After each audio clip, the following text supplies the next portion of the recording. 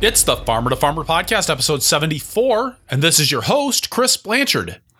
John Navazio manages a plant breeding program at Johnny Selected Seeds in Albion, Maine. In today's episode, John takes us on a seedy tour of the early days of organic and local vegetable production and his journey into the world of variety selection, horizontal resistance, participatory plant breeding, and why seed quality and quality varietal maintenance matters for every farmer. We dig into the modern history of hybrids, why open pollinated crops can be a competitive alternative, and why some of your favorite hybrid varieties just up and disappear, as well as why some of your favorite open pollinated varieties devolve over time while others just get better. It was a lot of fun getting to talk to my good friend John Navazio again. I hope you enjoyed this conversation just as much as I did and get just as much out of it as I did. The Farmer to Farmer podcast is made possible with the generous support of Vermont Compost Company, founded by organic crop growing professionals committed to meeting the need for high quality compost and compost-based living soil mixes for certified organic plant production. VermontCompost.com. The Farmer to Farmer podcast is also brought to you by you. In response to requests I've received from listeners, we're rolling out some new ways for you to support the show. I'll have more information for you at the break, or you can just head straight over to farmertofarmerpodcast.com/donate if you can't wait. John Navazio, welcome to the Farmer to Farmer podcast. Very good to be here, Chris. Thank you very much. So pleased that you could make it onto the show. You know, we've known each other for a long time. And I mean, I remember meeting you for the first time, Christian Thill, when I was at the University of Wisconsin in the potato program there as an undergrad, said, "You've got to meet this guy, John Navazio. He's like, I love it. This guy's like your brother from another mother. You know, he's somebody that you really, and you connect with." And, you know, this was at a time, this would have been back in like 1992. Yeah, 91 or 92, right in there, yeah. And at the University of Wisconsin, I mean, there was nothing going on with organics. There was, you know, everything in the plant breeding world was all focused on GMOs and that whole side of things. And I just remember Christian was like, "This guy is like the only other guy I know here at the school who's like you." And I just remember, and then as we've gone through our lives, you know, we kind of had these funny spots where we've intersected. And I know you've had a lot to do with me getting into various positions, whether it was working at Seed Savers or out at Beach Hill Farm in Maine, and helped me through some difficult times. So all of that being said, I'd really like to hear in your words about your history and how you got into seed and plant breeding and how that whole thing has progressed for you. Okay, great. That's can be a long story, but there's some parts of it that are really worthwhile in context of the whole blossoming of the seed consciousness in the past 30 years. So let's dive right into that. And I will say, good old Chris Thill was a good judge of character, and in him being the one who introduced us, he definitely recognized that common ground you and I had. And I will say this too, and I hadn't thought of this in a while, but at the University of Wisconsin, as progressive of a place as it's always been in agriculture and more, in the early 90s, late 80s, I didn't tell most people that I had this former life as an organic farmer when I went to grad school for plant breeding, because it still was not accepted as a legitimate form of agricultural production, really, even at good old liberal University of Wisconsin. So that's an interesting footnote. So certainly Chris Thill, who was my best friend as a grad student, he knew about that part of me, so he recognized it in you. And that I still remember the day I met you when he. The other thing I remember about that day is that the University of Wisconsin is one of the few places back then where you could actually get beer at the student union. And I had no idea that it was acceptable to have beer over lunch while you were going to college. I was like, this is great. Well, that's a German influence of Wisconsin, right? I think. Anyway, and we'll talk a little bit more about University of Wisconsin. And there were some dynamic, wonderful things. And you were in that great lab run by Stan Peliquin at the end of his career. What a inspiration, one of my mentors, the great potato cytogeneticist and breeder, Stan Peliquin, who mentored so many good young plant breeders. And you were an undergrad, and what a neat thing for you to get that inspiration of that program at the time as well, just as an undergrad. Incredible stroke of luck for me. Absolutely. For all of us who were there at the time. Okay, the history. I'm a suburban kid from Alexandria, Virginia, originally.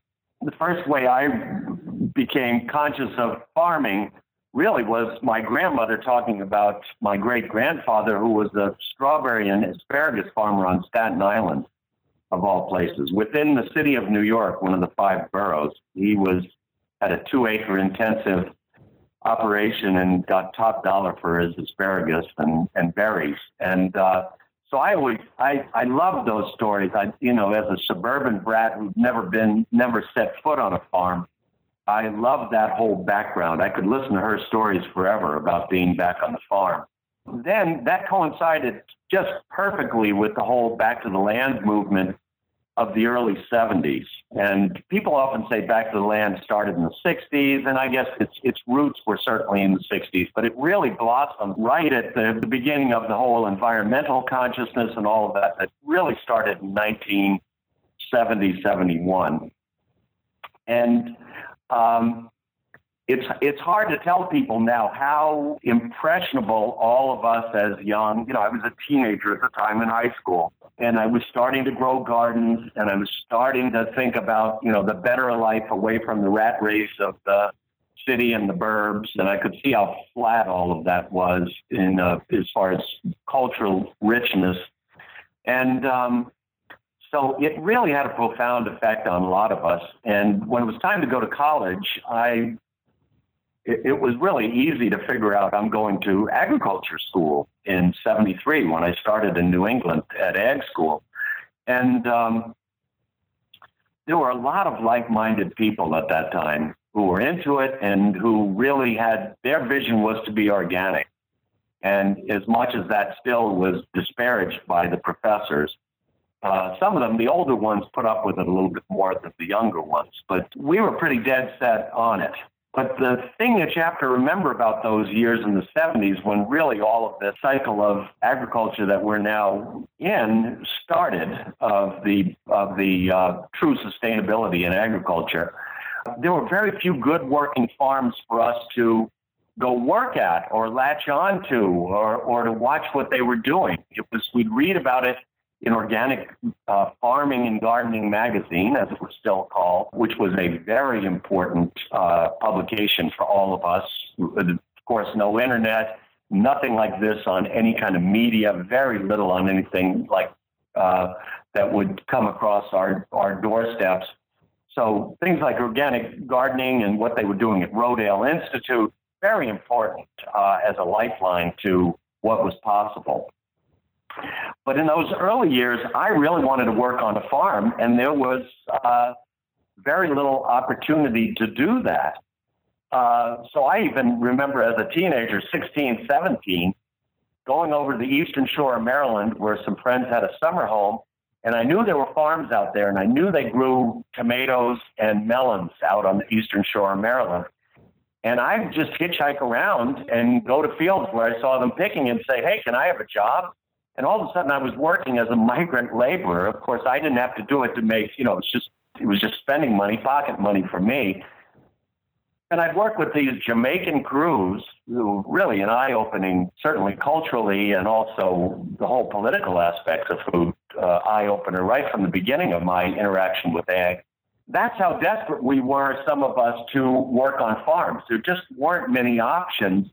There weren't this whole plethora of good organic farmers in every region to go say, hey, I want to be an intern. It didn't exist yet.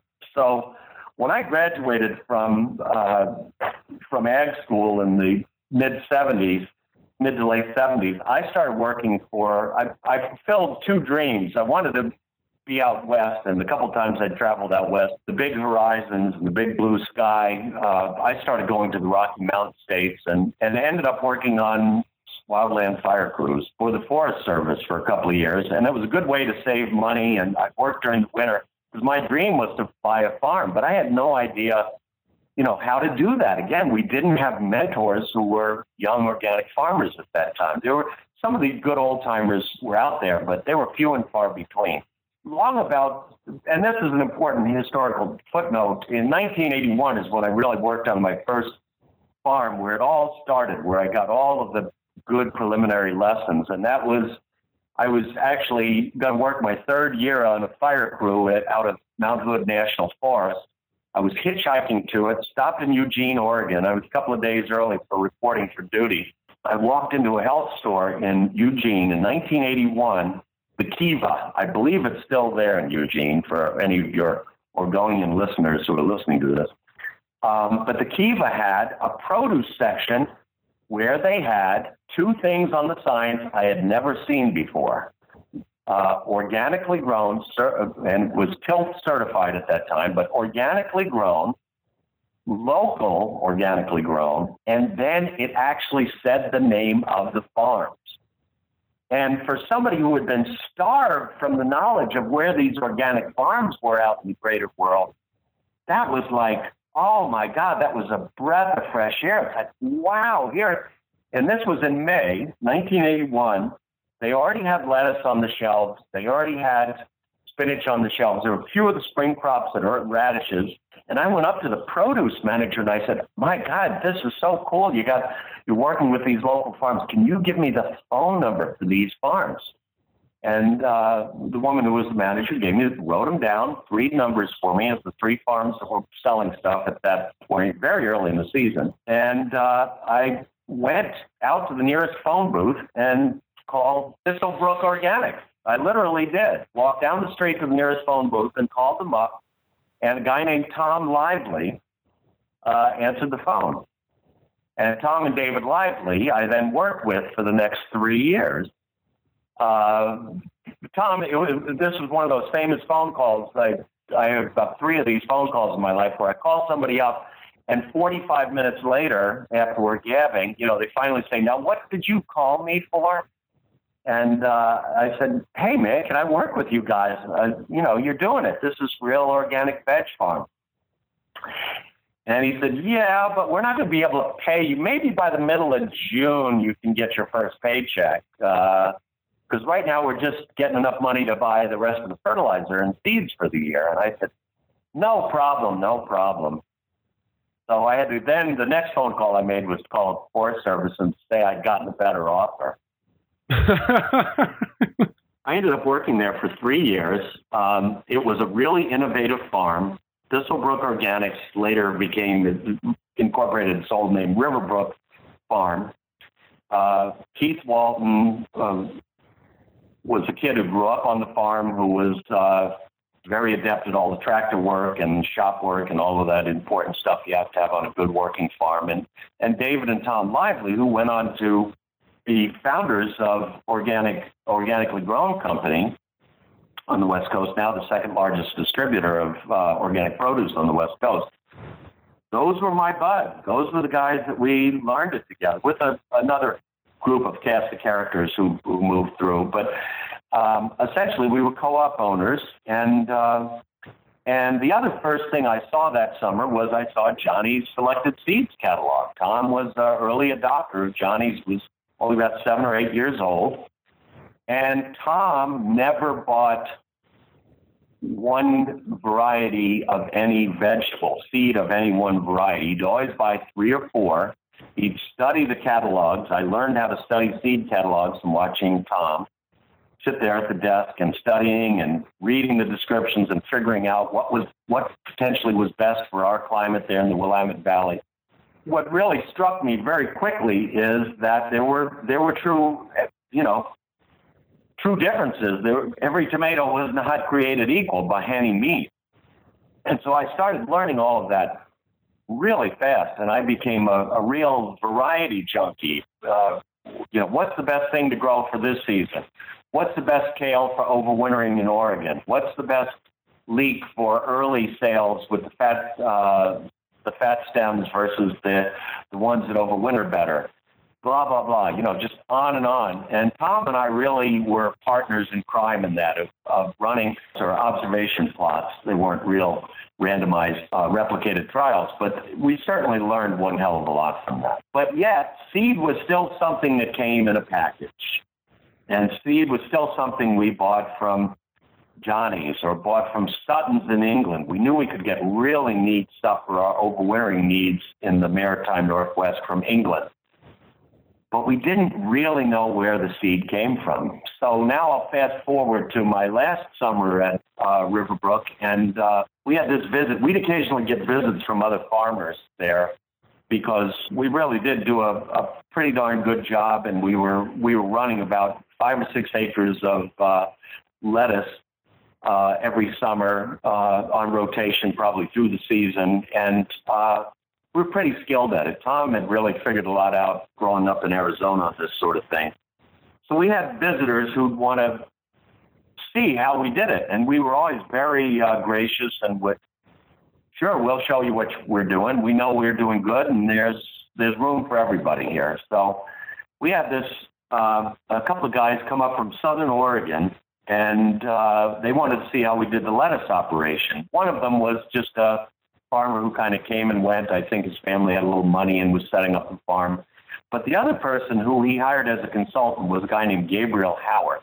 And Gabriel Howarth, in the pantheons of the modern seed awakening, I really think of him as kind of the Kokopili, that southwestern Hopi Indian playing the flute and talking to the agricultural gods, because this guy was a real natural with seed and really infected a lot of other farmers at the time with the desire to be in touch with the seed.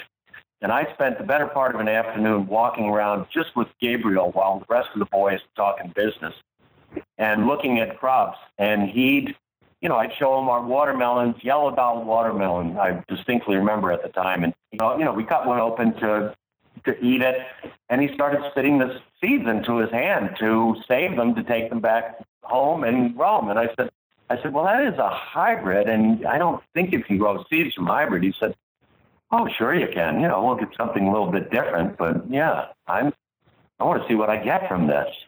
And with that, Chris, I really wow, it was like, here's a whole nother deeper level. I was already into the varieties and how unique they were and how important it was to be tuned into the varieties. But the fact that all of a sudden you could be a partner in that the seed was actually part of your doing, and you commandeering the what was grown on the farm and the seeds. It all came together for me, really, that the first time that afternoon. And then that just was perfect timing by the mid-'80s, and we're starting to read stories about Kent Whaley and Seed Savers Exchange. I remember an article about Will Bonsall, still alive and kicking here in Maine as a seed saver. And I really started to put it all together. So the next chapter of my life was moving to Maine, came back to New England just to visit friends, and ended up staying for 5 years. Had to take a break from the farm because we were farming dawn to dark 30, as all good farmers do. But the thing about the Pacific Northwest is you tend to farm year-round there, and you never get that winter break that so many of us in northern climes in colder places get to enjoy, which I relish today. Once I got to Maine and ended up with a real group of neat, young, agriculturally minded people in the Bar Harbor area, and I started teaching at College of the Atlantic, and I started managing the student farm. The student farm kind of became a seed-saving project at COA, and I was teaching a class where I had a heavy emphasis on seed saving at College of the Atlantic, and there was a real emphasis, and that's when I really started to hone my seed skills, and I really started to voraciously read everything about it. And in fact, an old boss that you and I both had at Beach Hill Farm, Barbarina Heyerdahl, sent Terry Matson and I on a little trip across the country to check out other research stations and people doing things with seeds and cold climates and things like that. So long about the summer, I guess that was 87, we visited plant breeders in different parts of the country, from the alternative ones like Alan Tapuler in Oregon to people like Phil Simon at the University of Wisconsin and Jim Baggett at Oregon State, and the sugar beet program at Utah State University. That was a whole revelation. Visited the seed bank in Fort Collins. I mean, it was a real seed extravaganza trip. It was really monumental because all of a sudden I realized, gee, there's this whole research and science element to it as well. So it didn't take long, another couple of years in Maine before it was, you know what, I've got to go be a plant breeder. That's the only logical way to take this, because I realized the power to actually select and breed for the needs of the small diversified farmer was just not being met. And there was nobody doing it at that time.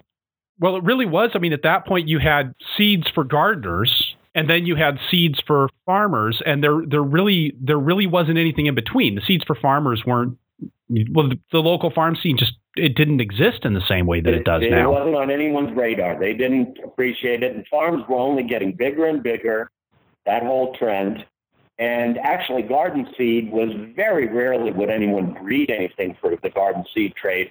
What would happen is a plant breeder at one of the big, the bigger companies that hire and maintain plant breeding and research units, they would occasionally have something. They'd say, well, this is a nice tomato. It's never going to make it in the big leagues as far as a field-run tomato with all of the bells and whistles that a commercial tomato has to make. But it's a cute little tomato and it tastes nice. So we'll release it to the home garden division, or we'll sell it to one of the home garden companies that buy seed from us. And so home garden seed was either older varieties that were time-tested and true, or they were kind of hand-me-downs from modern breeding projects. And all of the breeding was really geared to the big high-profit valleys, like the Salinas Valley and the Winter Garden area, Texas, and Florida, all that sort of thing. And I had a vision of, oh my God, what if you did plant breeding for all of these organic people and all of their market needs? I hadn't yet thought of the whole thing of, gee, we could actually breed for organic systems. That hadn't quite crossed my radar yet. But certainly it's like, let's get all the market traits that are necessary for the small diversified organic farmer. So I applied to grad school. Very fortunate to get in at Wisconsin, kind of by the skin of my teeth, because I'd been as one of my professors used to call it, the inspired B- student as an undergrad. So I actually got into Wisconsin on probation. But I quickly, once I found people, kindred spirits like Buck Gobbleman, and who actually helped me get in, long story, but who was quite the classic old mid-20th century plant breeder who did a lot of good for the soul world.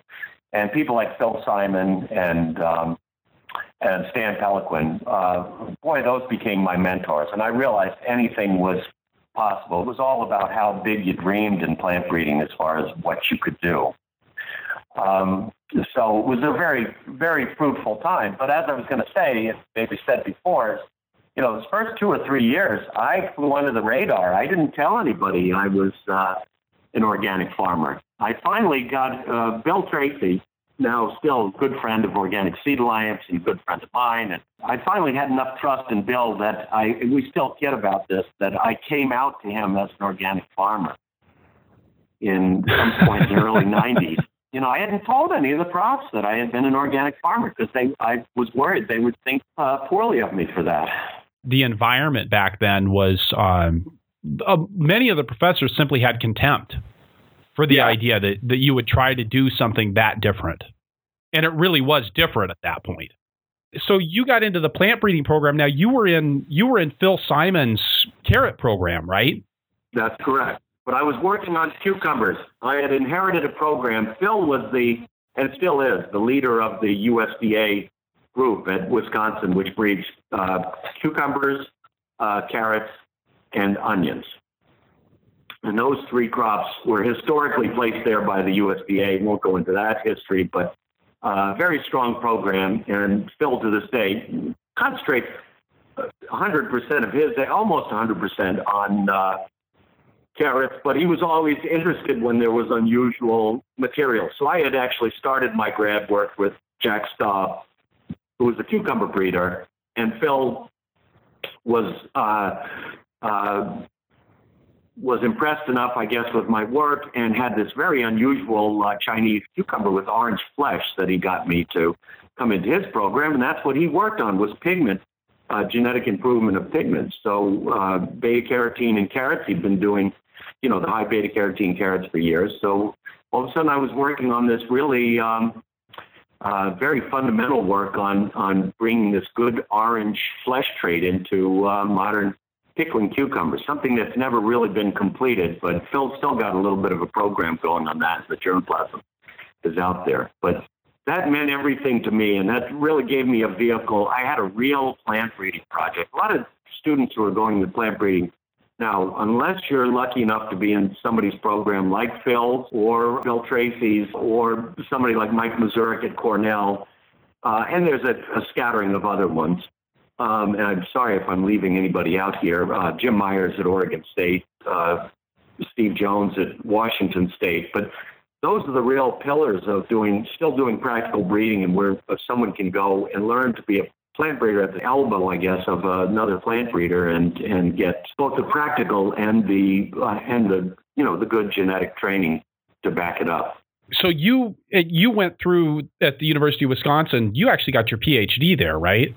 Yeah, correct. Yes. Then I went to work for a small seed. I was very sad being away from the organic community that long. It was 5 years in Madison. I got to know a couple of the organic farmers locally a little bit, like Steve Pincus, good old buddy of yours there.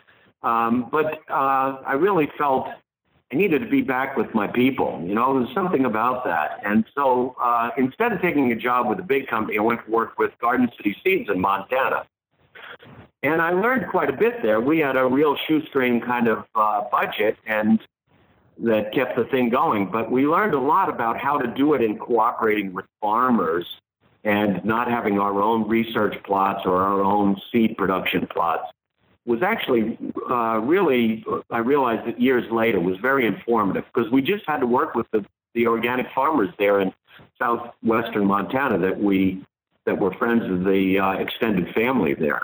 And there were some great ones there and some that I'm still in contact with. But from there, I really needed to pay off the loans and all of that. I ended up going to the Alf Christensen Seed Company in the Skagit Valley of Washington.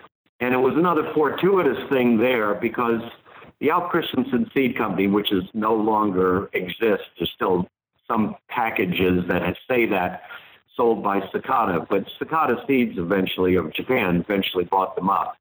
But and they had part ownership in the years that I was there. We always cooperated with the Japanese breeders at Sakata, which was a very good thing. It was a healthy thing. But I had the great good fortune of working for one of the last mom and pop bigger seed companies. It was still a family-owned operation.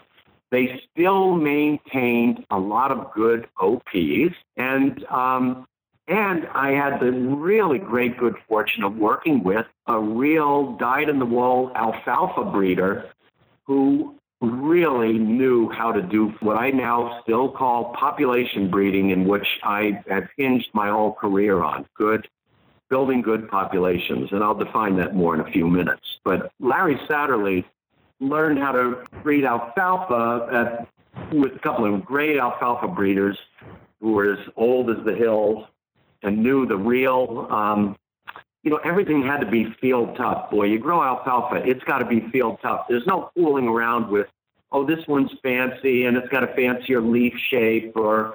Right. Nobody cares about that. Nobody cares about that. It's just got to be cold tolerant. It's got to put out the biomass. It's got to be healthy. There's no single gene resistances in alfalfa, so everything is bred for what we call horizontal resistance, which we can touch on a little bit later, which is polygenic resistance. It's the tough resistance that you use when you can't find the silver bullet of a single gene to stop something. So Larry and I spent all sorts of time in the field. I showed him what I knew about spinach. I became a spinach breeder, carrot breeder and spinach breeder right off the bat. And I was showing him spinach one day, and he was a real meat and potatoes kind of guy. He didn't eat a lot of vegetables and didn't really understand them. It was alfalfa and meat and potatoes as far as he was concerned. That was the world of agriculture. all of a sudden I'm showing him, baby cut spinach varieties one day in a baby cut trial right there in Mount Vernon, Washington. And he finally looks up from looking at it, and after I'm describing it, what we're trying to do, and he said, "Oh, I get it. It's alfalfa for people." And from that day forward, we just started breeding spinach like it was alfalfa, It was great. It was all population breeding. We got polygenic resistance to downy mildew. I think you've got to stop there, John, and just say, when you talk about polygenic resistance, what is that? Because you mentioned it a couple of times now. Okay, I'll go to that. And spinach is the perfect example. So spinach has the number one problem with spinach, the number one disease problem with spinach is downy mildew, common downy mildew, Peronospora farinosa for espinaca. Anyway, it is, since it was really first identified as a problem in California in the 1950s, when there was only one kind of downy mildew, when they first published on finding it to be a problem in the valleys of California for winter production of spinach. And why did it become a problem? It only became a problem when they started doing monoculture spinach, of course. And those valleys, especially those coastal valleys of California, like the Salinas Valley, are the perfect breeding ground for downy mildew. What they would do is they would screen the germplasm. They would find something that showed resistance, complete resistance, immunity essentially, and they would breed that in. Sure enough, it would be a single gene trait, what I call a silver bullet single gene trait, which can be effective. I'm not completely against single gene, what are called also vertical genes. And don't think about the vertical horizontal. It only gets tricky, and I won't try to describe that. There's quite a bit written about that if you want to pursue it. Anyone listening wants to pursue it online. But the single gene trait would essentially, once you had backcrossed it into all your inbred lines in spinach for hybrid spinach seed production for new varieties, essentially everything would be identical in its type of all of the varieties, all of the spinach in the field would be identical for that type of immunity. And nature always finds a way. Nature will always, the disease will find a way to, and I don't want to get into whether it's mutating or changing, but there are genetic variations within the disease that will circumvent that resistance, and all of a sudden you'll get a horrendous outbreak of a new, what is then called a new race of the pathogen, of the disease. And so then you have to and it spreads like wildfire in those monoculture areas. There are essentially 5 or 6 counties in the United States where downy mildew is a true problem, and it's where they grow huge monocultures of spinach. We do get downy in other places, but primarily it's Monterey County, Riverside County, San Benito County, I forget them all, but Yuma County, Arizona. And that's where all of the downy is, or primarily that's where it's a huge problem. Because that's where all the spinach is produced. That's where, something like 80% of the commercial, large volume spinach is grown in the United States, 80 plus. So long story short is you essentially set up by breeding for these single genes that stop it cold, that give you immunity. You're basically also breeding the pathogen to find genetic variation in the pathogen. It's Darwinian evolution at its finest. You're selecting for the pathogen that can outpace the resistance. And so far, when I got to Christensen, we were at race 6 downy mildew, was the new race that I had to tackle as soon as I became the spinach breeder in 1999. We are now at race, depending on who you talk to out west, we're at race 17 or 18. So we've gone in 15, 16 years through another at least 10 races of downy mildew. Every 2 to 3 years, you have to backcross in a new resistance to all your stocks. And in fact, what this sets up also that's of big concern to a lot of the farmers that I work with is you finally find a spinach variety that really suits your conditions. All farmers, when they're looking for any kind of variety of any crop, they have to grow the crop they have to grow the new variety 2 or 3 years to learn how to grow that variety. You remember this from being a farmer, right, Chris? Oh, yeah. You never latch onto a new variety and know how to grow it right away. It's a little bit different than the other variety you were growing before. And you have to learn, if you're a good farmer, you have to learn how to grow it to get the maximum potential out of it. And all of a sudden you get to know how to grow a variety for 3 years, and boom, the variety is gone because it didn't have enough downy mildew resistance genes to suit those 6 or 7 counties on the West Coast. This is what farmers now, I just learned this term in January at the Organic Seed Growers Conference. One of the growers from California called this the hybrid churn. Right. And it's not because it's a hybrid, it's just because they're essentially having to come up with new versions all of the time to meet this race. It is the race. You're racing to get the new resistance to the new race of the pathogen into all of your material all of the time.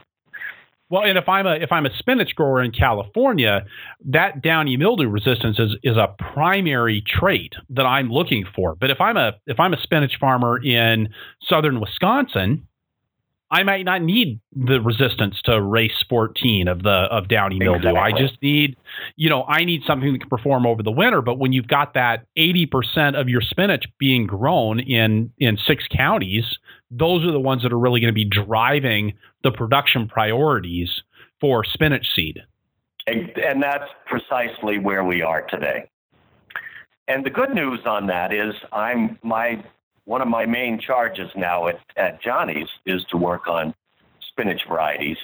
And I'm looking for places to test for downy mildew so I can get some good general horizontal resistance or polygenic resistance, which I'll describe next. But I do not have to have the latest races because our prime market, Johnny's does sell a little bit of spinach seed into those markets in California. And certainly we want to supply spinach for the growers that are under that kind of pressure if they choose to buy seed from us. But there are 3,005 counties and parishes in the United States alone. And so to gear the whole breeding program for those 6 is fine for some people, but I'm gearing my spinach breeding for the other 2,995 plus counties and parishes in the United States that don't have the constant pressure. Now, the polygenic resistance, or often called horizontal resistance, nowadays also being called, thankfully, very good new term, is durable resistance.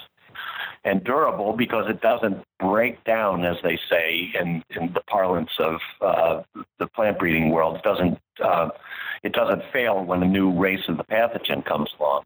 Is something called horizontal resistance, durable resistance, where you're essentially, instead of finding a specific single disease resistance gene, you're finding a number of traits, what probably are just traits within the plant, that resist the infection, the fast growth of the infection, and the reproduction of the pathogen in your stock. So in other words, this can be anything from cuticle waxiness of the cells or the leaf, a cell wall thickness, possibly just the biochemistry of the contents of the cell. That some cells are better food for the pathogen, or some spinach varieties within the variation of spinach. Some are probably better food sources than others, just as far as the pathogen being able to grow on it. That's one of the good theories. But we don't even, when we're selecting for any crop that has non-specific, race-specific resistance, we're just doing good old trait selection. Does this plant get the disease when it's presented with the disease, when it's inoculated, when it's grown in the presence of the disease, does it get it? And essentially, how fast does it get it? And how much does it mar the spinach? Right. And in fact, we had, between Larry Satterley and my work at Christensen, we had stuff on a 1 to 9 scale. We always score on a 1 to 9. 9 is close to no disease, and 1 is hammered by the disease. We would have things that were often, we had selected through cycles of selection, spinach that would, even under pretty heavy infestation in trial plots in Salinas, California, where we'd have 7s and 8s on the spectrum of resistance. And that was from polygenic resistance. And that's what I'm still doing with a number of pathogens by breeding now. So I'm curious, why are they still breeding for race resistance in spinach then? Why not? Why hasn't everybody gone over to this polygenic resistance? Because, well, I've got a nice postscript on this of some people that are finally thinking that way. But the short answer is it's not complete resistance. And the farmers, especially under that heavy-duty monocropping that they do there, have really gotten used to complete immunity. They've just gotten used to the spinach not having any. In fact, when I'd have growers in my trials in Salinas, when I'd have good 7 and 8 on a 9-point scale for downy, I'd say, look, here's my new test hybrid that's got pretty darn good resistance, high level, what I would call a high level of resistance. And they'd bend down and they'd look at it and they'd, spend a couple of minutes and they'd go, wait a minute, I found some downy on this one. There it is. That ain't resistant. That's field tolerance, they'd say. They'd use the T word, which I don't even use that word. But anyway, to them, field tolerance was kind of, they'd say it out of the side of their mouth and they'd like spit it out. Like, that's just field tolerance.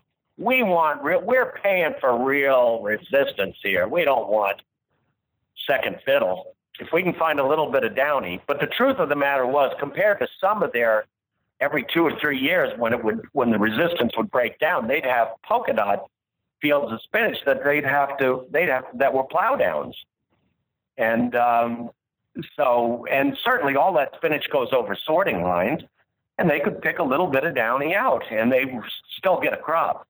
The postscript to that is a friend of mine, and I won't say his name so he can remain anonymous, but a friend of mine who's actually a forage breeder in California was recently approached by the spinach industry, Spinach Growers Association, I believe it's called. Anyway, they basically approached this plant breeder, and they said, could you breed us something that has horizontal resistance, has good, strong horizontal resistance, is an OP, and we can produce our own seed, because there are a lot of growers in California who are basically getting tired of the hybrid churn. And I was fascinated by that, the fact that they had come that far. Because I think if I had approached them and told them how I was doing it, 10, 14, 12, 14, 16 years ago, they weren't quite ready for that yet. So that I think that's very indicative how the world does change. You stated Al Christensen doing carrot and spinach breeding, and beef chard, spinach, carrots. And in fact, the best part of my whole time at Christensen was learning, number one, I could do that horizontal work, and it really worked. And even though California wasn't ready for it. And B, what was really good was Christensen had all of those OPs, and I had my hand in maintaining OPs. And that's where I really learned how to, both with the influence of Larry Satterley, who was the alfalfa breeder, who they don't have hybrids in alfalfa. I think they're fooling around now with hybrids in alfalfa. It's silliness as far as I'm concerned, and Larry would agree. But Larry and I just looked at all of the crops there that were OPs and said, this is how you maintain a good OP that's genetically diverse, that has good adaptive advantage, and is selected to the point where it's uniform enough to satisfy most people's needs. And that was really where I learned how to do the plant breeding I now do every day. after a number of years at Christensen, I was burned out working in, the big seed companies really were not addressing organic at all. And again, it was this pull to be back with my peeps, with the real organic farmers. I still had plenty of friends who were organic farmers, but I wasn't getting to work with them. So that's when, over a matter of some changes there in my life, Matthew Dillon and I got together and we said, Matthew Dillon was working for Abundant Life Seed Foundation in Port Townsend, Washington. I was living in Bellingham, Washington.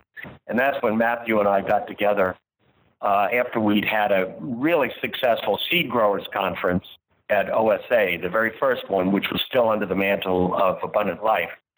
And Matthew and I said, you know what, we need to shape this organization into something new, something that really is not just a preservation organization for heirlooms, something that's not just teaching backyard skills, all of which are very important for seed saving, but something that addresses the need for quantities, good commercial quantities and quality of high-grade certified organic seed. Start training organic farmers how to grow seed.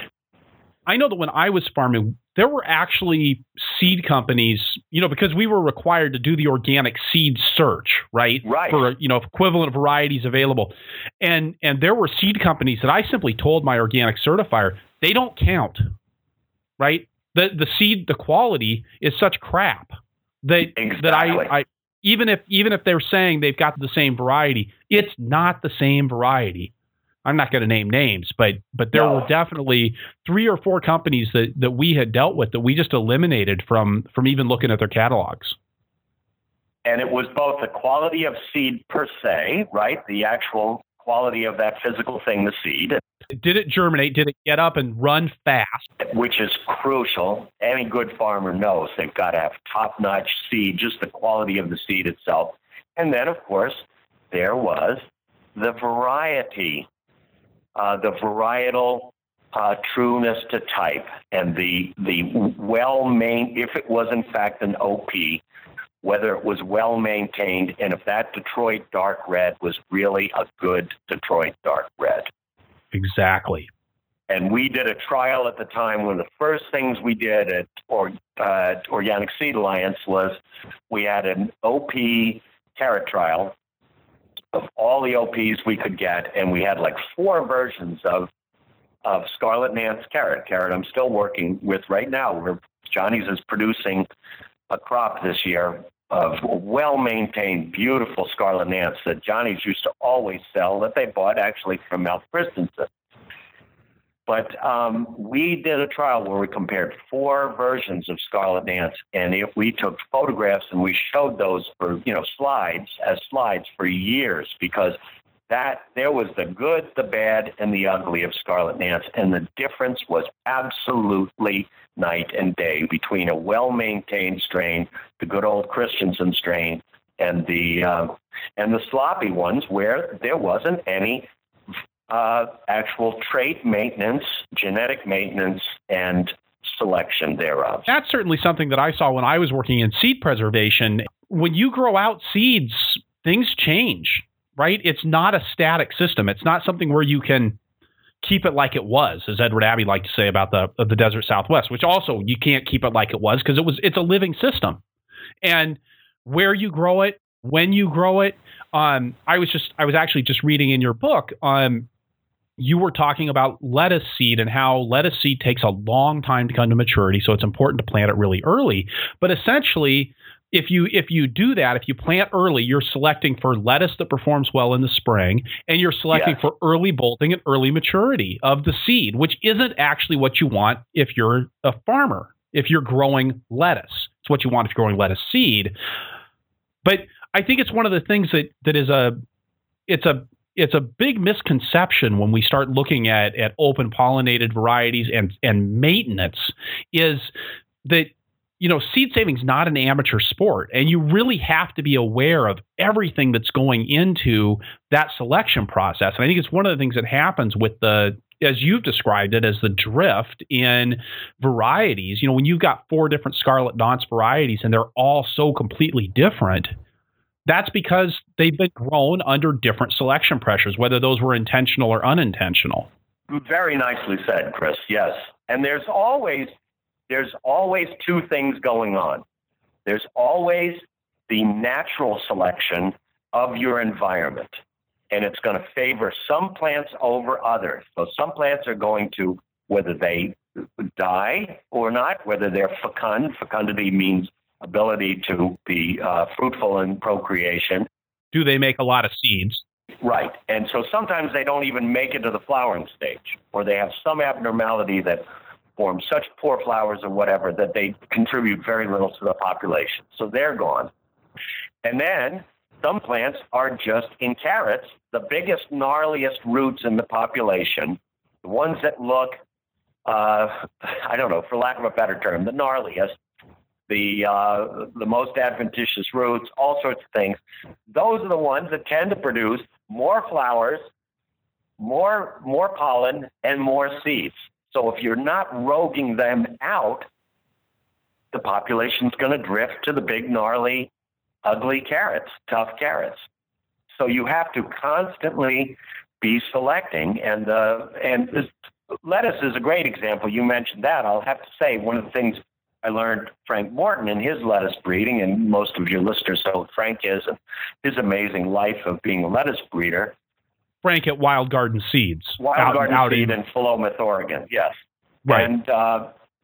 And Frank, of course, sells his seed to a lot of companies, from Johnny's to High Mowing to everybody. And because we all love some of his varieties, are just so phenomenal. And he does a lively business through his own catalog.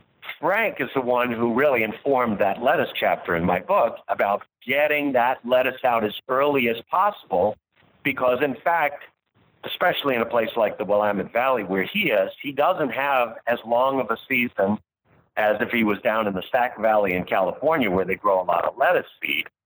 So he's got to be able to get it out there as early as possible, because he doesn't want to, if he plants it too late, then he really has to select for early bolting, or he'll never mature seed in time. So part of him being the samurai warrior on lettuce is he gets it out as early as possible so he can constantly select against true early bolting. And then he has to know exactly the time where he's got to start letting the bolt, or else he's not going to mature a good quality seed crop that jumps out of the ground, is vigorous, is juicy, nice, big lettuce seeds, right? Right. So that is the art of being a good seed grower, and that always becomes coupled with your ability to select. And as Bill Tracy says, once you grow seed, you are a plant breeder, whether you'd like it or not, because you're either managing natural selection, helping it along, which we all do, but you're also then having to apply at some level, even if you're unconsciously doing it, you're doing some selection in your plot for a certain percentage of those plants that hopefully you're actually selecting for the ones you consciously don't like, or that consciously don't fit the idiotype of the variety. But even if you're not trying, you're doing selection by favoring some over others. It was actually one of the really important lessons that I got out of my involvement with holistic management, and actually working on a ranch out west and observing and paying attention to this process over the years. I've really come to believe that you're always managing. It's just whether you're doing it consciously or not. It's, are you actually doing it to get a defined outcome and making choices that help move you in that direction? But like you said, by the simple fact of interacting with a seed production or interacting with your environment in any way at all, you're managing that environment. And it's the same thing whether you're doing employees or farm business. I mean, you can, if you don't know where you're going and what it is that you're trying to get at every step of the way, why am I doing this thing this way? Yes. You're still managing. You're just not consciously engaged in the process, and you're going to get results that don't match up with what you want. Beautifully said, Chris. Beautifully. And it does. It is a universal truth across all aspects of of agriculture and farming and all aspects of life, really, right? And this is what you don't see when you first meet really good plant breeders, is you don't see how intensively they're managing the crop so well that it doesn't even look like they're managing it. Right. But they're selecting from the time, based on the timing of when they're seeding, based on the thinning of the crop and the flats. You're definitely doing selection there, boy. If you don't take advantage of your selection, I heard on your podcast with Daniel Brebois, him talking about selecting in the flats, and by God, he's right. That's very incredibly important. You got that chance to select for good, vigorous, hardy, jump out of the ground seedlings right from day one. And you have 100 times during the season to be able to say, you know what, that plant's just not up to snuff. It's doing something I don't like. I'm getting rid of it. Or you might like a plant this week, and then next week it doesn't look so good. You get it out. And that's why you also always grow big enough populations of any seed crop, whether it's in, my spinach seed crop that I'm growing to seed in my garden right now here in Belfast, Maine. I kicked 2 new plants out last night with going out to look at it that weren't obvious that I didn't like them 10 days ago, last time I did a little selection on this population. So it's a constant thing. And it's all about attention and knowing the crop you're working with and seeing the end goal and seeing where you're trying to shape this. So, John, on that universal truth, I think that's a good spot for us to stop and take a break, get a word from our sponsors. And then we'll be right back. Love it. Farmer to Farmer podcast is made possible with the generous support of Vermont Compost Company, helping plants make sugar from sunshine since 1992. Through 23 years of producing the best potting soils you can buy, Vermont Compost Company founder and owner Carl Hammer has stayed intimately involved in the company, working with a small staff of committed individuals to provide compost-based potting soils chock full of microbial partners and humus-bound nutrients.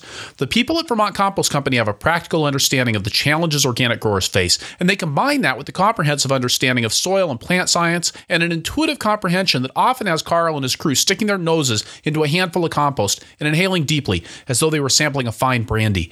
Vermont Compost is the real thing, built on consistency instead of glitz. Like the donkey on their logo, Vermont Compost potting soils aren't glitzy or glamorous. They're steadfast and consistent, stubbornly making certain that your transplants can get everything they need from a few cubic centimeters of soil.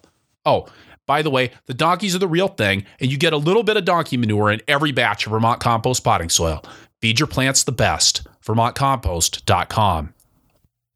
This week, the Farmer to Farmer podcast is also brought to you by you, our listeners. And the nice thing about that is that I don't need to go on and on about it because the fact that you're here probably means that you already think the Farmer to Farmer podcast is kind of cool. New this week, we've put in motion 3 ways that you can help the podcast at farmertofarmerpodcast.com/donate.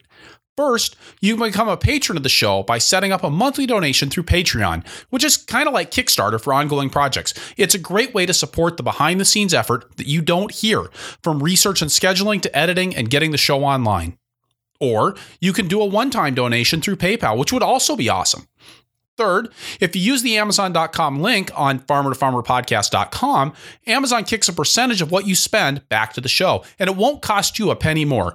Go to farmertofarmerpodcast.com/donate for more information and all of the relevant links. Thank you so much for your support. All right, welcome back to the Farmer to Farmer podcast. We're talking to John Davazio from Johnny Selected Seeds and a whole bunch of other places before that that really lead up to a very interesting background. And John, we were talking about your work at Organic Seed Alliance and doing selection and management. And I think it's one of the things you did at Organic Seed Alliance that was really interesting was working on participatory plant breeding, really farmer-led and farmer-based plant breeding. Can you talk a little bit about what that means and how that worked at a practical level? Yes, I would love to, because it's really instructive, some of the things we learned by getting into this, not really knowing what we would find as we got into participatory plant breeding. So Organic Seed Alliance, our first mission was to teach people how to grow high-quality certified organic seed for all the reasons we've already discussed that are so important to farmers. If you're going to have organically grown seed, you don't ever want to say, well, it's not as good as the regular conventional stuff that I can buy. So I'd rather buy the conventional because it ain't as good. So we were going to change that, help to change that as much as we could forever. But once we got onto farms with farmers, we really learned two different things. Here's kind of the split, and I'll take them one at a time. We learned that all farmers naturally, if they're really interested in it, they want to jump right in and not only do the roguing and the maintenance and really learning about that if they're the inspired seed farmers, but oftentimes they have their own breeding projects and they want something new. And the best of the farmers often that we interacted with would have little projects up their sleeve that had happened. Either they had an older OP that they just wanted to improve and adapt to their system, that it had strayed or drifted, as we say, genetic drift, and they wanted to bring it back to its former glory or a new glory of being adapted to their system, which is what it's really about. Or they'd have some happy accident where they'd have an errant cross that may have happened between two different varieties on their farm, and they would say, wow, I'm getting some neat stuff. When the hybrid zucchini, this is the case of Dark Star zucchini, Bill Reynolds had his black yield zucchini, and it had crossed with Dark Star, and boom, the rest is history. So they would have interesting material to work on, and they would have a vision of something that was better than what might be available currently from the regular commercial sources of seed. And that really got interesting, and we realized that was a whole basis as we were learning about participatory plant breeding, where we could go beyond just producing seed and start to do on-farm plant breeding. So we'll talk about PPB in the purest sense, but the other thing that was interesting, and I will say this about OSA, at OSA, I always had a certain amount of my own breeding projects, and because OSA didn't own our own land, we'd go ahead and say, hey, we've got this particular chicory breeding objective that we want to start. We've started at a local farm, and sure enough, the farmer would get interested and, look at the plots and say, wow, well, this is a crop I'd like to get more into. And pretty soon, then we'd also infect the farmers into wanting to help with maybe a breeder-directed crop that wasn't participatory plant breeding to begin with, but then the farmer would come in. But the result in both cases would be participatory plant breeder, where you have a farmer who really knows the crop, knows the market, knows their needs culturally and market-wise for that crop, and then you'd have the breeder who'd have their own ideas. They'd have some of the tricks of the trade of how you do progeny selection or something like that, or how we most easily make crosses or make sure we mix the population. And between the two, the farmer-directed thing and the breeder-directed, you realized it could really be a true collaborative thing, but always with being very mindful of what the great participatory plant breeders from around the world, especially those who worked in low-input systems in the global south, with the lessons they had learned about letting the farmers be the final judge, be the final arbiters of what is it that they're trying to get at. So that was always really good because it forged relationships with farmers that I still have those good, strong relationships to this day. Some of them are now growing some seed for Johnny's, and they're growing seed happily for a dozen different companies, which is great. And they really are empowered plant breeders. So, John, can you tell us a little bit about how participatory plant breeding, which you also called PPB, actually works? I mean, just at a fundamental rubber meets the road fashion? Yes, sure. Let's do it that way. So you grow out a population, something they're working on, as I've described, something that might have been their happy accident of cross. And you go out and you start looking at it with them, and you say, hey, what is it really you're after? And they say, wow, if I could just have a very good, strong bush. In the case of the Dark Star Zucchini project with Bill Reynolds, it was, I want a strong central leader of a bush I want something that produces zucchinis 4 or 6 weeks longer than any hybrid does, which Bill had been selecting for, and in fact he got. I can't have any vining. I can't have it too busy, as Bill always called it. That means too many stems. You know, sometimes when you grow older zucchinis, it's like what Bill also calls bushers, and you're reaching in trying to find the zucchinis, whereas modern zucchinis are nice, open habit. They're not that many leaves. You can easily reach in. The zucchinis don't get scarred in pulling them out of there. You don't get scarred as far as all those scratches on your arms as you're harvesting them. So Bill had very concrete ideas of what he wanted in this zoot, and he wasn't really getting it. So my role then was to say, well, Bill, let's do self-pollinations on his up to 50 plants of the best ones. You have a half-acre plot here. Go out and flag the 50 best plants, self-pollinate them, and then we're going to start next year we'll do a progeny row selection thing. By the way, this technique has been beautifully written about by the good graces of Jared Zystro at Organic Seed Alliance in help with me, and we put out a couple of publications on how to do this, and they are free downloads at seedalliance.org if anybody's interested in them. And we'll put a link to that in the show notes too, so you'll be able to find that easily. Once Bill and I started this process, and he started to self-plant, the neat thing about that was it got him to really think about and crystallize more than he ever had before, because all of a sudden he was identifying all of the specific plants that had all of the traits he and I reviewed. Once we saved the seed that first year off those 50 plants that had been self-pollinated, and grew out these progeny rows, again, which is very nicely delineated in those publications at OSA, we really started to compare and contrast what this population could look at. But all of the time, he was the guiding light of it's got to be able to germinate quickly and get its roots down to the water we have here in Northern California, he's on basically a floodplain, and there's always water 3 or 4 feet deep in the soil. But it stops raining in May. He has no irrigation in that floodplain, and he relies on groundwater to mature a crop.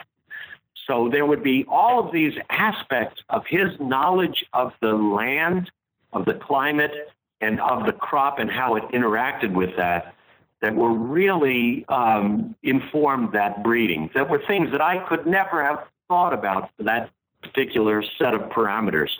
That's what makes participatory plant breeding at its best when it really is farmer-directed. That's what makes it powerful. I was just there to coach, essentially. I really like that idea. Is that something that you've continued now that you've moved to Johnny Selected Seeds? Are you still working on participatory plant breeding projects?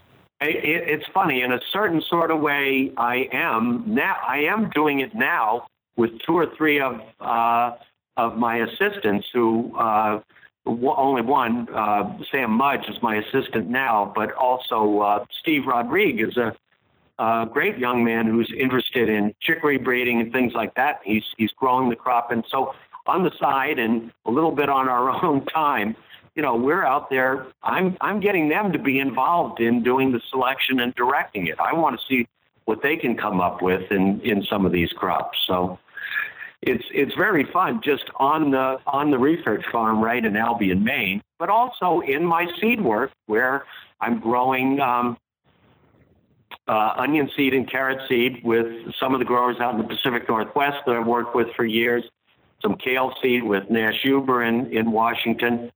We're definitely that's still part of the ball game because we're still getting the final stages on some good OPs. And so it really is PPB. It's not as intensive as I was doing at OSA, but certainly OSA continues to do that work, and Lori McKenzie's doing it. So thank goodness it's ongoing. Now, the participatory plant breeding seems like it's almost always going to lead to open pollinated varieties, which don't seem like they're that common anymore in a lot of crops. I mean, where hybrids work, which, hybrid lettuce is not really a thing. But, when you look at modern commercial varieties, spinach, tomatoes, peppers, carrots, beets, it seems like most of what's out there, at least that are really top-notch varieties, are hybrids and not open pollinated. That's correct. Yes. And so this is a bit of a shift. And I think there is a shift going on in appreciation for good OPs now, more than there ever has been. Remember, I've been a card-carrying member of Seed Savers Exchange since 1984 and been an OP advocate long before I learned how to breed hybrids, and I've bred hybrids throughout my career as well as OPs. And certainly answering your question, the PPB thing really leads to having a dynamic population that's adaptive and changing on your farm is the best of what PPB has to offer, because you really are managing it just like you'd manage your breeding herd if you were a livestock breeder, or as all of our ancestors have managed all their crops since the dawn of agriculture. So the OP versus, first of all, let me give you a little bit of background. I'm currently at Johnny's. The really wonderful thing is I've been directed to both clean up and improve, and in fact breed new non-hybrid varieties and a number of crops that are traditionally, at least in the past 20 years, have gone the way of being largely hybrid as far as new varieties being released. And all of the crops I work with, and most of what I'll say now for your listeners who understand this, and I think most of them do, are interested in seeds enough to listen to this whole deal, I work on cross-pollinated species. So there's the major breakdown in crop reproduction is there are crossers that are naturally outcrossing, and there are self-pollinated crops. And the selfers tend to be easier to maintain as non-hybrids or OPs because they naturally self-pollinate. And so they're not crossing and shape-shifting all of the time, if you will. There's less heterozygosity in them, to use the fancy term for genetic variability.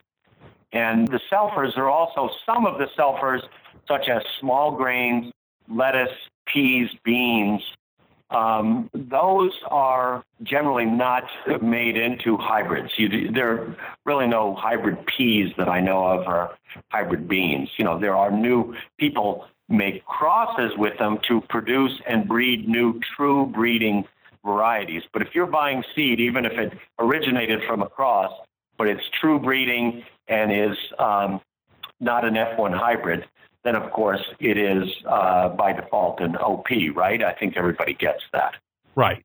So I work with, and there are a couple exceptions, tomatoes and peppers, eggplants are generally thought of as selfers, though the more I've worked with all three, they tend to cross a lot more than people think, especially in biologically rich systems where there are lots of pollinating insects. But those are cases of predominantly selfing crops that they have used to make that the plant industry has, the seed industry has gone to hybrids on. And there are a number of reasons why hybrids were done. So F1 hybrids are really a wonderful breeding strategy if you want to fix traits, if you want to have real stability in the variety, especially in crossers, real stability from year to year of what the variety looks like, the phenotype, right? What you see is what you get. Yep. That's the phenotype. And you can get a degree of uniformity in hybrids that in a lot of crossers in OPs, you never quite get that level of uniformity. I've always contested you can get really darn close, and I've seen it in my own work. We get what I think is enough uniformity for pretty much anybody in an OP, but it is easier to lock it in. The other great advantage of hybrids is, especially if you're dealing with those single gene traits that we explored in that in the disease resistance, vertical versus horizontal. If you're trying to lock in a series of single gene traits, or even fix any trait, even if it's polygenic in some cases, you can do that through the inbreeding process where you make parental lines, what are called inbred lines. And by making inbred lines, you can fix traits. So if you cross tomato A times tomato B inbred, you always get burpy big boy. It just comes out, beautiful cookie cutter. But you still have to maintain inbred lines. But inbred lines by definition are much more inbred, so there's less variation. They're much easier to maintain. And part of the allure of hybrids for the seed industry in the early days of hybrids was, A, you could fix traits faster in inbreds than you could through population breeding. And B, you could then get the package out faster. And then C, you would, because you kept those parental types to yourself in your own coffers, your own vaults, you were the only one that could make that hybrid. So you had essentially a proprietary thing without any necessity of a legal key. So, John, I think it's really interesting. I mean, you actually you listed three things. There's only one of those that commonly comes up in hybrid bashing conversations, which is that, it gives the seed company ultimate control over the genetics. Those other two are really interesting. How important are those? Well, they're in the modern world, that whole being able to fix the traits and get a new variety out quickly and being able to maintain all those stocks as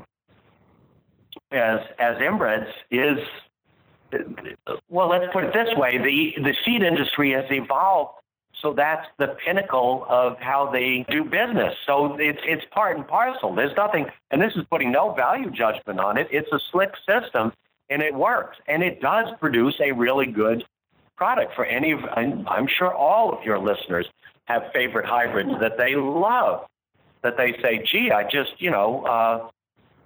big beef, I just can't find an OP or an heirloom that quite has all the characteristics of big beef tomato.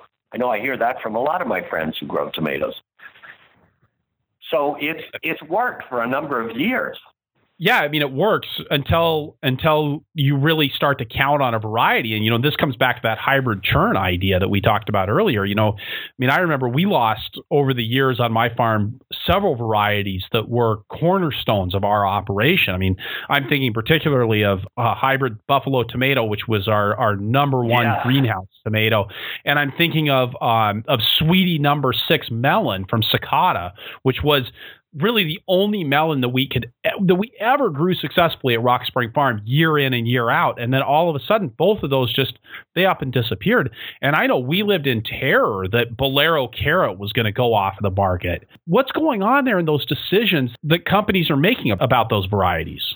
Even though we know that the diversified market farm in organic produce, and we're talking vegetables now, of course, even though we know how big it's gotten and how much bigger it is than it used to be, and how many darn farmers there are across North America, U.S. and Canada, that think like us and that are growing a lot of these things, even though we know all about that, and we think that's huge compared to certainly what it used to be, remember, even if every organic farmer in North America buys a pound of Thai spinach seed every year, that still is not anywhere near the kind of volume of seed that the big boys are buying.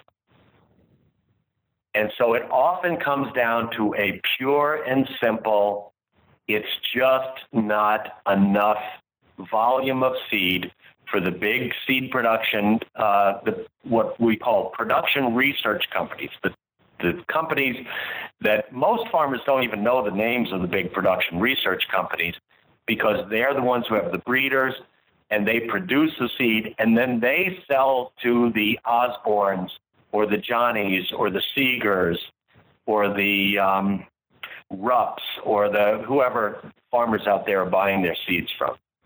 Almost every retail seed company is buying from these breeding companies, essentially. That's correct. That's correct. And Johnny's, for instance, is a real anomaly in the industry because we produce more seed than most distribution companies because Rob Johnston started breeding at Johnny's years ago. So we had this great wealth of our own material. Plus, Rob always had a thing about producing some of the unusual things that he couldn't get otherwise through the normal seed channels. So Johnny's, being both a producer of seed and a broker of seed, is a very unusual place. Most seed companies are either one or the other. So those big companies, I'll add a couple more to your list. Well, Tyee spinach, I just said, that was dropped in the past year. My number one breeding objective at Johnny's now is a replacement for Tyee. And Cobra onion, how about that one? Copra's been a drop for several years now. So there's a couple of seed companies that still must have had a stash. So there's still a little trickle of Copra out there, but Copra's gone. And so the volume of Copra sold, the most popular organic, at least from diversified organic farms, most popular onion in North America, gone because the volume wasn't big enough to satisfy in terms of sales to the big production research companies. So is that something that Johnny's, it sounds like, is working to address? I mean, you're breeding a replacement for Tyee. I assume you're doing something with Copra onions because that's something that's in your background as well. How does Johnny's make that work from a business model standpoint? Well, first and foremost, we know that a certain amount of our best OPs are really good sellers. Scarlet Nance carrot for Johnny was always a very strong, powerful seller. Rhubarb chard for Johnny's, amazing amounts of rely on good old rhubarb chard. So I'm cleaning up. We're going to have our own version of a red chard that we hope to be the best on the market because rhubarb tends to bolt a little bit easier than it should.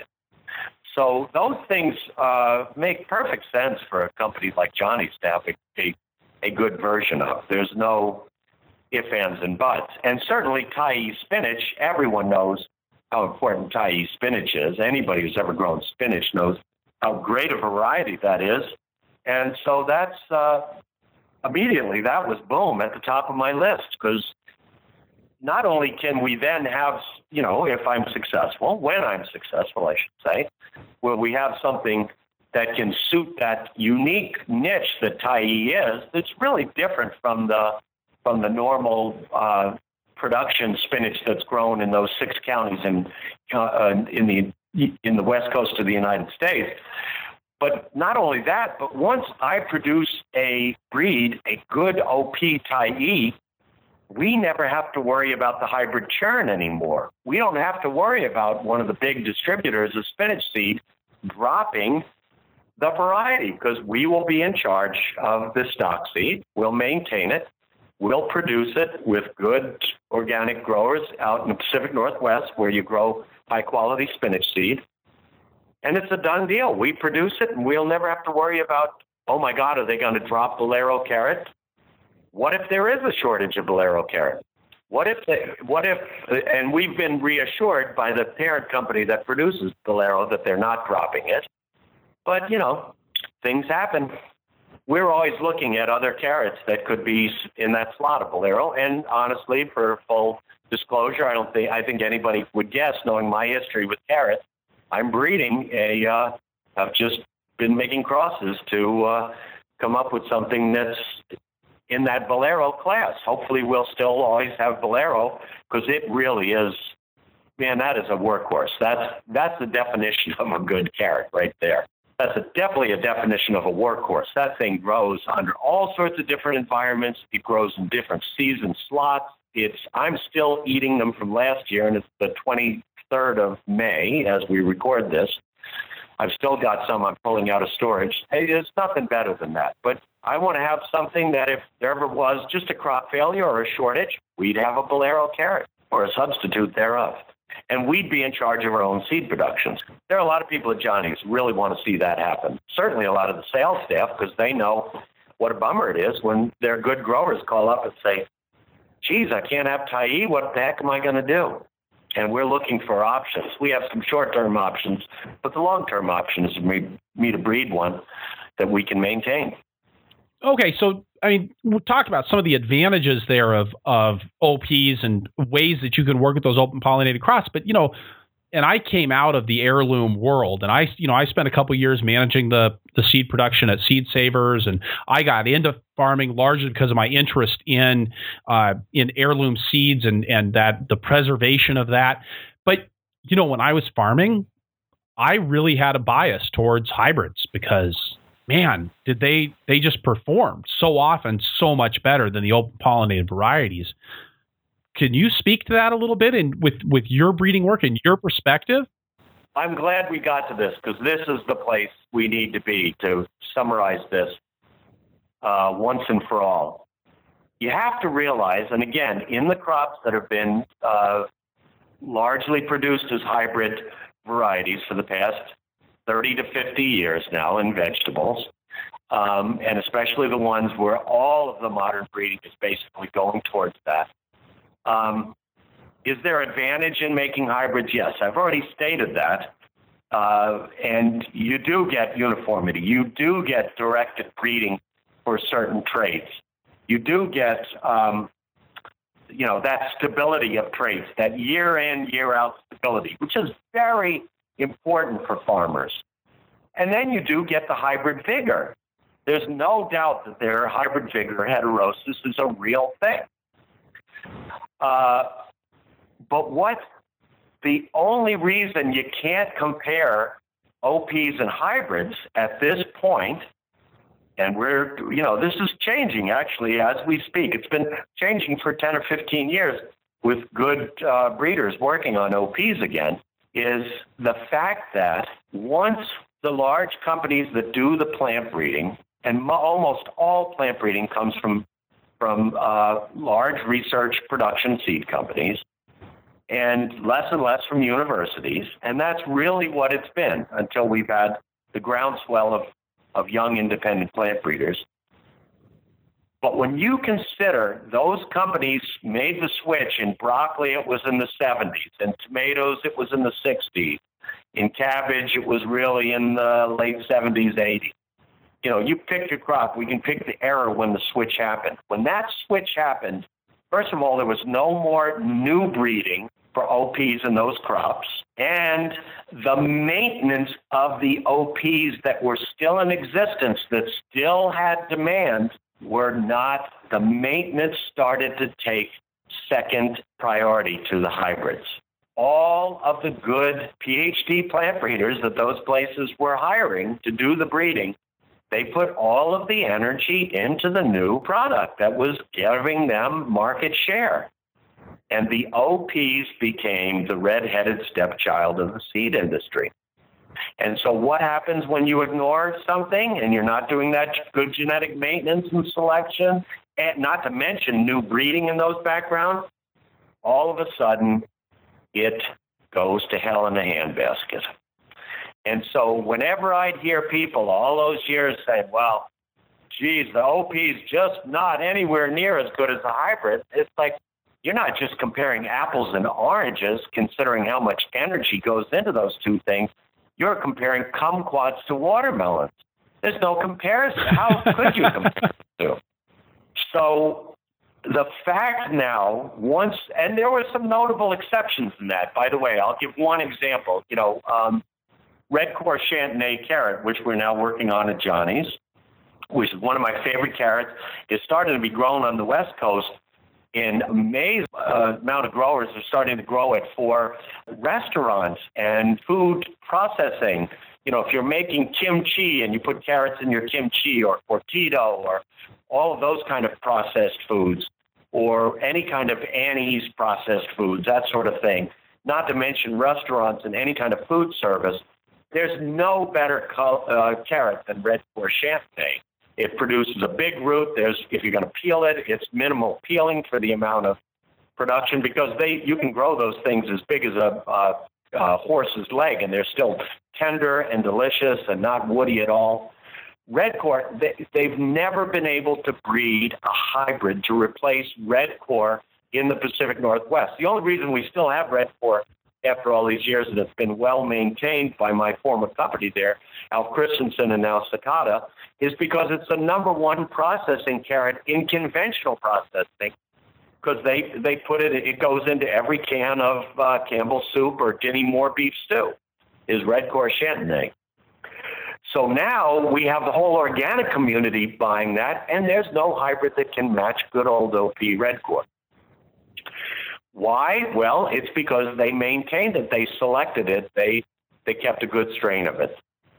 The same is true with Detroit Short Top Beet, which is still the number one processing beet in the Pacific Northwest. And I worked with, when I was a beet breeder out there, many of the larger commercial growers. I'd grow trials on their property, and they say, here's another informative thing where they knew they got the best strain, well-maintained strain from the Al Christensen company.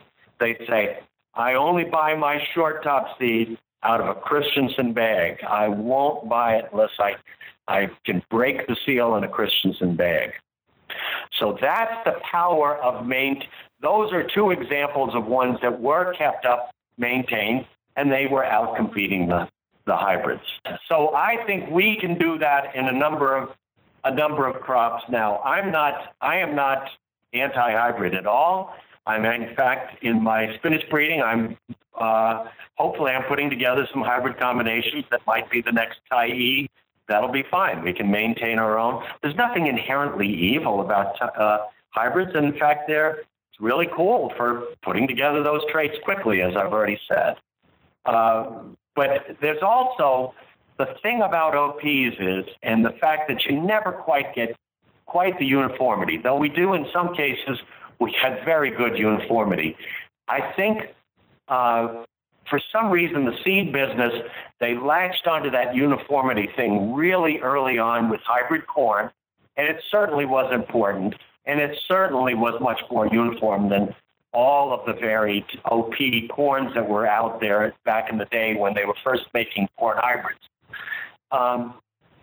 But, they've oversold the usefulness of that to some degree. I meet more and more farmers when I always go to farmers markets. It's my lifeblood to keep me in touch with what farmers are doing with the vegetables, right?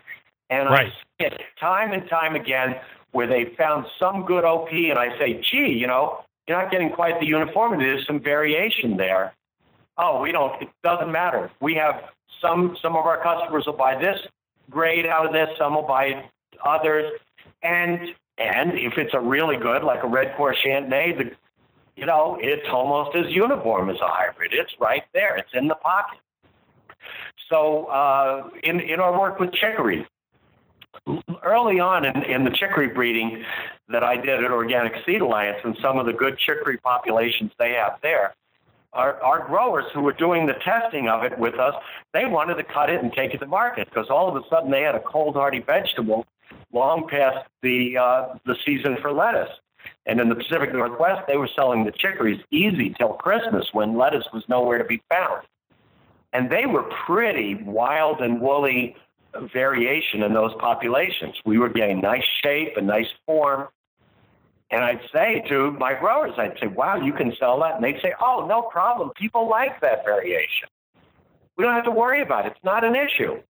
So I think as people get closer to their customers, as all of us find out that in variation is in fact life and is beauty, and is adaptiveness and genetic variation that's meaningful as far as resiliency in the environment, I think when all of those things are put together, people are starting to see that as a value again. They're seeing it just like they're seeing the variation on their farms and in their systems and in the ecosystems. They're seeing the validity of how that is the true robustness and resilience of the system. Nice, John. With that, let's turn to the lightning round.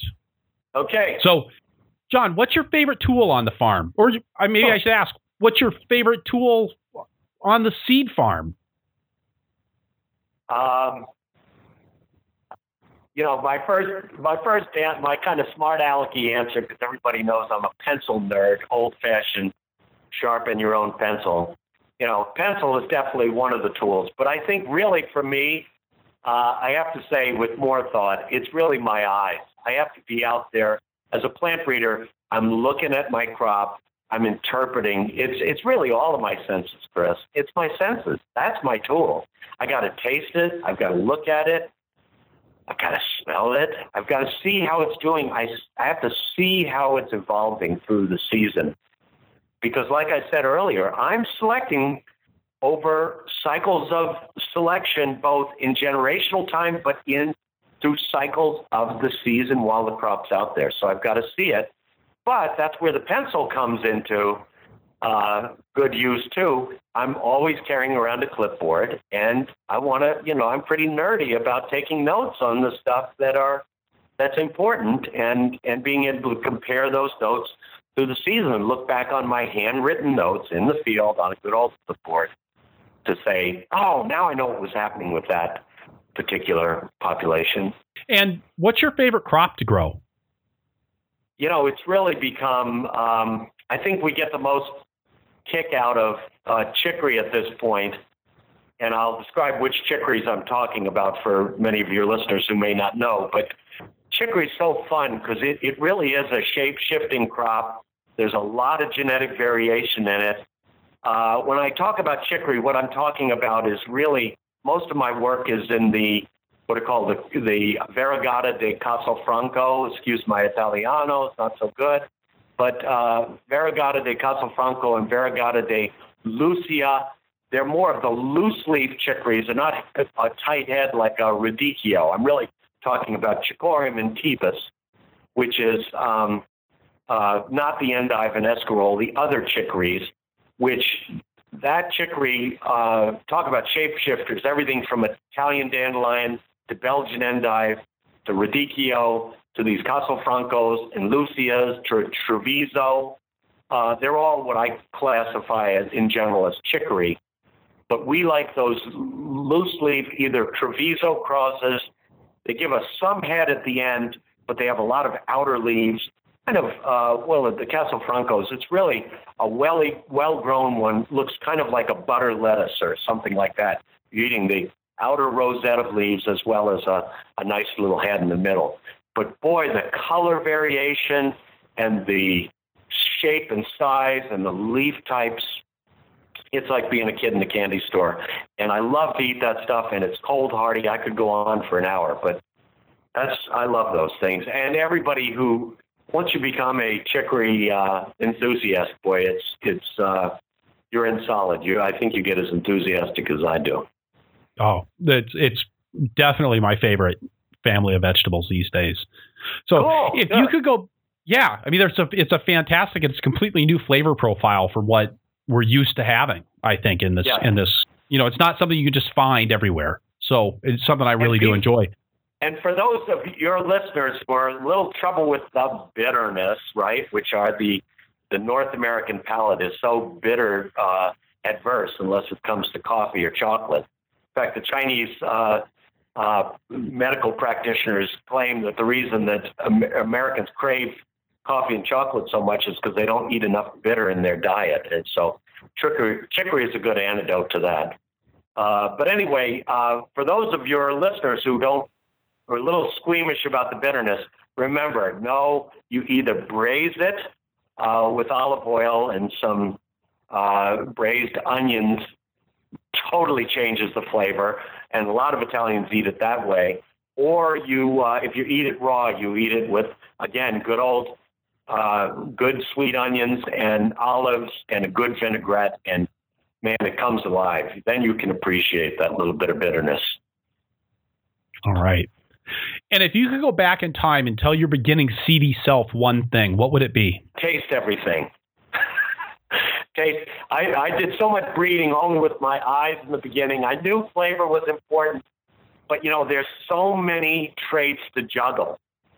Somebody once said plant breeding is like juggling, and the better juggler you are, the more traits you can keep up in the air. Every ball in juggling is like a trait, and there are only so many balls you can juggle. And the better you get, the more balls you can juggle. But I was really squeamish about tasting things because there were so many other problems. I would taste it all, and I knew that was a common concern. But I now taste everything right off the bat, boy, and I try to get rid of the crappy tasting stuff right from the beginning because I know that is a very important part at the end. It's not the only thing, as we know, but it's important. John DeVazio, thank you so much for sharing your story and your experience and your insights with us today on the Farmer to Farmer podcast. Chris, it's a real honor to be on this podcast. It's the hottest thing going for all the farmers I know. So, boy, I'm going to be a rock star now that my farmers have heard me on the podcast. All right. Thank you. Okay, my friend. Thank you, Chris. All right, so wrapping things up here, I'll say again that this is episode 74 of the Farmer to Farmer podcast, and that you can find the notes for the show at farmertofarmerpodcast.com by looking on the episodes page or just searching for Navazio. That's Navazio. Don't forget, you can support the show by going to farmertofarmerpodcast.com/donate. Again, that's farmertofarmerpodcast.com/donate. If you enjoy the podcast, I'll bet you'd enjoy being on my email list, The Flying Rutabaga. You can check that out at farmertofarmerpodcast.com or at purplepitchfork.com. Also, please head on over to iTunes, leave us a review if you enjoy the show, talk to us in the show notes, tell your friends on Facebook. Your reviews and referrals make a huge difference in our ability to reach out to an ever-growing circle of listeners. Finally, I appreciate so much all of the guest suggestions that I received through the suggestions form on farmertofarmerpodcast.com. Please let me know who you would like to hear from, and I'll do my best to get them on the show. Thank you for listening. Be safe out there and keep the tractor running.